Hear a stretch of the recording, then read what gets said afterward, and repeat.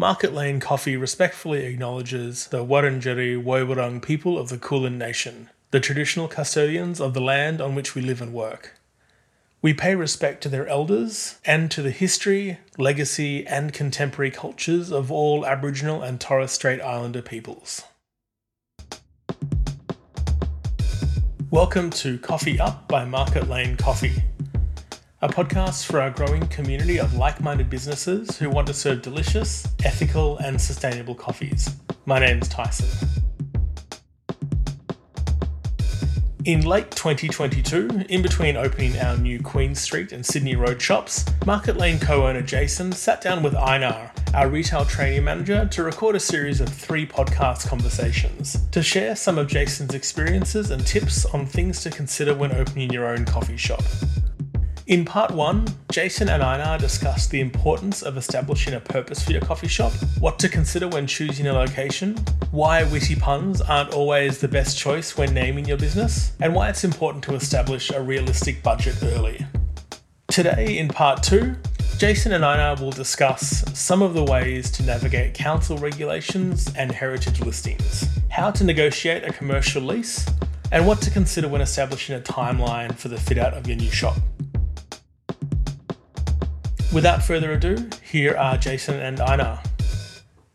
Shall we talk about council regulations first? Yeah, I think so. It's the hardest one to get around, so it's a fairly important one. So when looking at a prospective site, so say you found a location, you really like the look of it, it's really important to check how the property is zoned, because if it's zoned one way or another, it will impact what you can do on that property. And that's basically council mandating that you can't open, an industrial foundry in a residential zone, or you can't open a loud nightclub in a residential zone, or you can't, it's to control the amenity of the local neighborhood. There are many different zones, but the ones that affect hospitality are commercial zone, capital city zone, industrial zone, and residential zone. It is possible to rezone your property. So for example, when we opened Faraday Street, it was classed as a residential zone, but it was the last property in the residential zone. And we went to the council and said, please let us open a cafe here. They said, just put in a planning permit application. We can change it from residential to commercial because it is sort of a commercial zoned area anyway. And it took a lot of time and effort, but we got there in the end. So that was fine. But I would definitely recommend checking out the zoning on your property and picking only choosing a property that's zoned correctly or that has a good chance of being rezoned to a correct zone. And if you need any help, who would you go to ask? You would ask planning consultants. So we used a planning consultant called Hanson Partners for Western Street. We needed a planning permit to open a coffee roastery. And basically they helped us put the case forward to the council and they stayed in touch with them. But getting a planning permit for some things can take a few months. But for our coffee roastery, for example, a planning permit took 12 months to get and it was expensive. So if you can avoid a planning permit, it's definitely best to avoid it. So I think in the first episode, your recommendation to save money is to take over something that was probably a cafe or a food business already. And it's very likely that that is in an appropriate zone. All right, so we got the zone sorted. Are there any other regulations that we need to look out for? Yeah, we need to comply with the Food Act if we're making coffee or serving food. And this basically says that you're going to be handling food safely. And it's not very difficult to get registered with the Food Act, but it is different for each council. And some councils are a bit more picky than others. But in general, it's very self-explanatory and fairly easy to use. There's like a fit-out guide as to what sort of materials you need to use and regulations around what sinks need to go where and things like that. But it's an important one and you can't skip it because you'll get in trouble. And how about your friends at Heritage Victoria? Yeah, good question. They're actually quite helpful and quite proactive. They're quite good on the phone. So if you do find yourself in a heritage building, you can always just give them a call and have a chat as to what you can do and what you can't do. And it's better to be on the front foot with that as well, because there can be some remediation works if you put a nail in the wrong spot in a heritage building. But again, you can check this on the internet. You can go to like planning schemes online and check if the building you're in has a heritage overlay on it, or if it's on the heritage register. For example, Collins Street's on the heritage register because it's an extremely old, important building in Melbourne. And I think also Victoria Street and the Delhi. Mm-hmm. And Queen Street as well all have a heritage overlay on them. And just outside the shop, there's usually a footpath. Usually there's a footpath, and usually it's nice to try and put some tables and chairs out on it, as Melburnians do love a bit of al fresco coffee drinking. But there are regulations again. Now they've really softened the enforcement of these regulations in the last 3 years. So cafes now are getting away with lots of things they wouldn't get away with before. And I think that's COVID related. So I wouldn't be surprised if it does get reeled back in at some point. But basically you've got to make sure that you leave access on the footpath along the building line so that people can find their way on the footpath, especially if they're disabled or they, have a wheelchair or they need access to basically the building line should have clear access to it. How about access for wheelchair, things like that? Is that relevant? Excellent question. Again, if the work that you do to the cafe to fit it out triggers a building permit, then you have to comply with all the new building codes. So if you're doing so much work to a space that you do require a building permit, and it's a little bit vague as to when you need a building permit and when you don't. But basically, if you're using a commercial builder or if you're altering the people flow through a space, so for example, if you block off an entry or if you put a wall up or if you put a new door in, if you do works over a certain amount, you'll need a building permit as well. It's a little bit vague. You can use a building surveyor to tell you whether you need a building permit. The rule of thumb is though basically if you're doing anything structural, then you will probably need a building permit. And the building permit, like I said, it triggers all the requirements of a new building, which means it needs to be accessible. And that means that in general, it will need to have a ramp up into the main entry or a slope down into the shop. The front door will need to be at least 950 wide, whatever it is. And if you have toilets, then they will need to be disabled access compatible. So they'll need to be quite wide, a big turning room in the toilets, things like that. That's all to say, if you can avoid triggering a building permit, again, it's good to avoid it because it does bring up a lot of things. Fire safety, again, is another regulation with building permits. You need to have proper lighting so that if there's a power outage, then special lights come on and show you where the exit is, sprinklers, all that kind of stuff. When we talked about finding a place that was a cafe in the past, if you're taking that over and not doing very much to it at all, then you don't need a building permit, you don't need a planning permit. And you don't have to worry about those things like equal access or fire escapes, things like that. But those kind of plans seems like probably need the help of an architect that will probably be aware of. Yeah, exactly. If you think you're going to need a building permit, then you'll also need an architect and you'll need a commercial builder. So if you're starting to go down that line, then you probably want to decide whether you want a much smaller operation and a much smaller fit out and cost, or you're happy to go a little bit bigger. Hopefully that goes smoothly and we find a nice location. We want to secure the lease. Mm-hmm. Shall we talk about how to negotiate with whoever is on the other side of the table? How do you negotiate the lease? It depends who you're talking to, I think is the most important thing to remember. So for instance, you could be talking to a family who own a building and they have only leased the shop once or twice and you're a new tenant. So negotiating with them, you're probably not going to need a lawyer. You're probably not going to have a lot of back and forth. You're probably not going to need to go as far as you would go with, say, a developer. So in that instance, you would probably sit down with them and talk to them and ask them what they're looking for and try and keep it really simple and fair.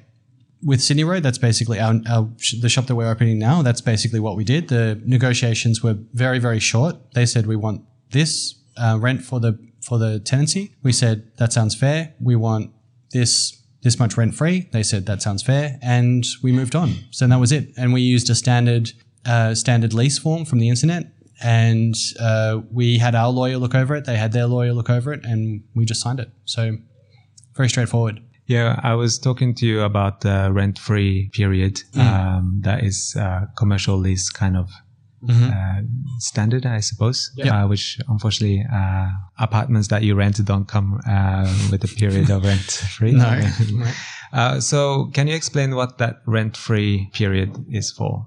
Yeah, it's basically an incentive for you to do a nice job fitting the space out and an incentive for you to be able to stay. So when a landlord is leasing you a space, they're leasing you sometimes they're leasing you a completely blank canvas. So a space that has only floors, ceilings, walls, but no finishes, no timber on the floors, no plaster on the walls, no plumbing anywhere. And it's going to take some time to fit it out. And during that fit out time, you're obviously not trading, and it's hard to sustain a business, especially a new one or a small one, where you're not getting any income, but you're spending money on the fit out. So it's an incentive. The incentive could be a month rent-free for every year of the lease. So for example, if you're signing a 5-year lease, it might be a 5-month rent-free period to fit it out. But basically the way you should think about it is how long will you be fitting it out while you're not trading? And that's the really crucial time from when you sign the lease to when you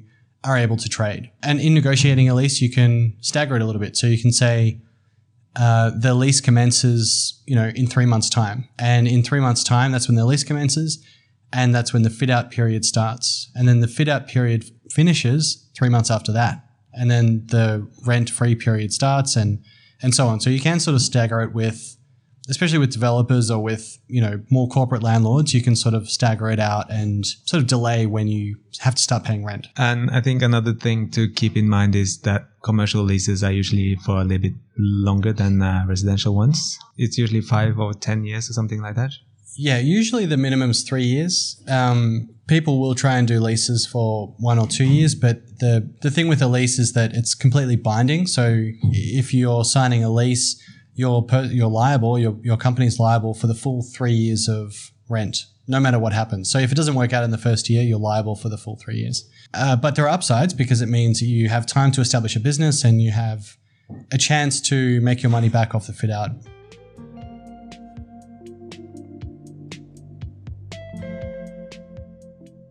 We found the ideal location in the right zone. Got a good lease. Yeah. Let's talk about the timeline for opening the shop. We got the name and the purpose and the budget is okay. The lease is signed. We got the keys. Let's talk about what happens next, the timeline for opening the shop. Yeah, well, I think it depends on, again, what sort of size and how confident you are that the tenant or that the project will go ahead.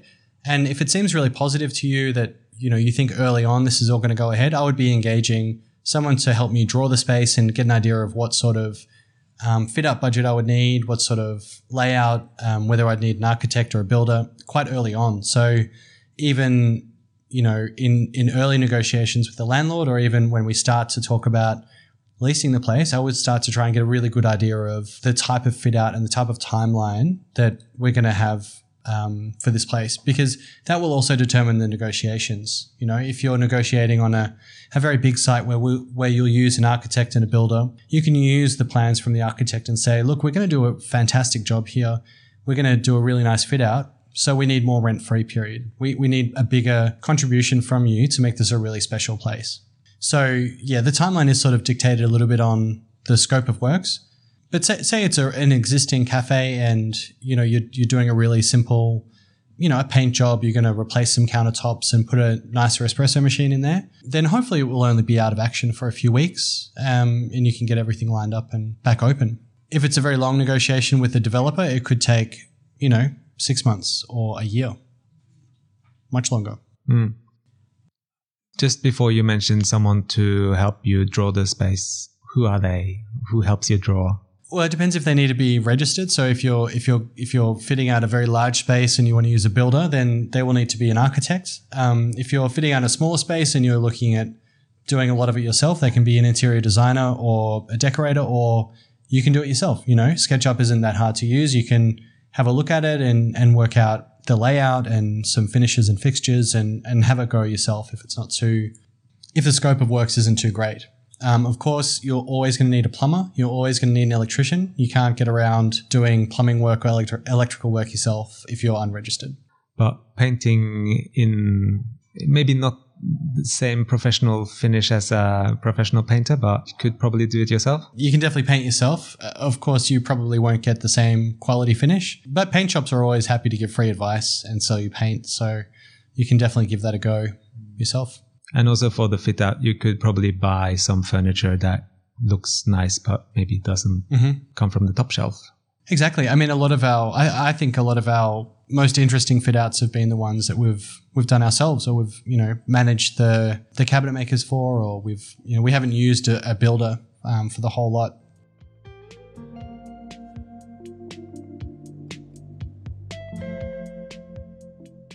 Very good. So our shop is coming together. We have the electricity, we have water, we have painted the walls, but we also need some equipment to make the coffee with. What kind of equipment do we need to start up our shop? The most basic things are, an espresso machine, a grinder, and a water filter, I think, a fridge as well. You don't really need a lot, and you can do a lot with very little, I think, especially if you're willing to spend the time and make customer service your focus and really base the experience that customers have on you, your personality, and the staff you employ, not just relying on the fact that a customer will come in and see a $25,000 espresso machine and go, hey, that looks like it's going to be nice coffee. There's lots of secondhand equipment out there that's usually half or a third of the price of the retail price of new equipment. Roasters usually get a discount from espresso machine manufacturers. So what we do with our wholesale accounts is we help them purchase espresso equipment. So if they would like to buy an espresso machine, we can usually help by passing along a discount that we get from an espresso machine manufacturer to them as well. No, I think you can spend a lot of time and money choosing the very best equipment for a cafe, but you really don't have to. We have some very nice restaurant wholesale accounts that have, more domestic size grinders, and a lot of the quality is still, it's based on the quality of coffee that they buy, not necessarily down to the particle size distribution in the grinder. Obviously, EK43 grinders are great and they do a really good job and we prefer to buy them. But if I was strapped for cash and I could spend $4,000 on an EK43, or I could spend $2,000 on a fridge and then $2,000 on paint, I might spend that on paint and a fridge rather than a very expensive EK43, and I'd probably use a domestic grinder or something smaller to start with. It's really easy to overspend initially, and it's very, very difficult to make that money back. Imagine you're making 10% profit on every sale that you make. So you have to turn over 10 times what you've spent to get the money back. And for a filter, if you if you choose to have filter coffee on the menu, which hopefully you do, that equipment is also pretty reasonable. Yeah, it's quite reasonable. I mean, you can get a Burco boiler for, $1,500, and the small equipment they use to brew, if you're doing hand brew, it will only cost you a couple $100 to get the setup. Again, you can overspend. You can get a Marco SP9, like the under-counter things, for $4,000, or you can get a filter cone and do it yourself for like $200. You probably need a few other things like appealing sugar station, speakers for the music, things like that. You can get the vintage record player and the LPs. You can get, really high fidelity speakers, or you can get a Bluetooth speaker. You can go one way or the other way. They're both going to work as long as the space feels warm, welcoming, and you've got a smile on your face when customers walk in and the coffee tastes good. That's how you're going to be successful. Spending a lot on those things won't guarantee you success. So there's also a lot of back of house stuff that you can save money on. If you don't want to buy a new dishwasher, you've saved yourself $5,000. You can hand wash dishes for a little while and keep a space aside for a dishwasher. Make sure there's the right power outlet near there, and plan to buy a dishwasher when you've saved up a bit of money. Thanks so much for listening. We hope you enjoyed that podcast. In part 3, the final podcast in this series, Jason and Einar will cover menus, merchandise, marketing, and customer service, as well as hiring staff for your new cafe. We'll be releasing part 3 of this series in the coming weeks, so if you haven't already, don't forget to subscribe to Coffee Up wherever you listen to your podcasts.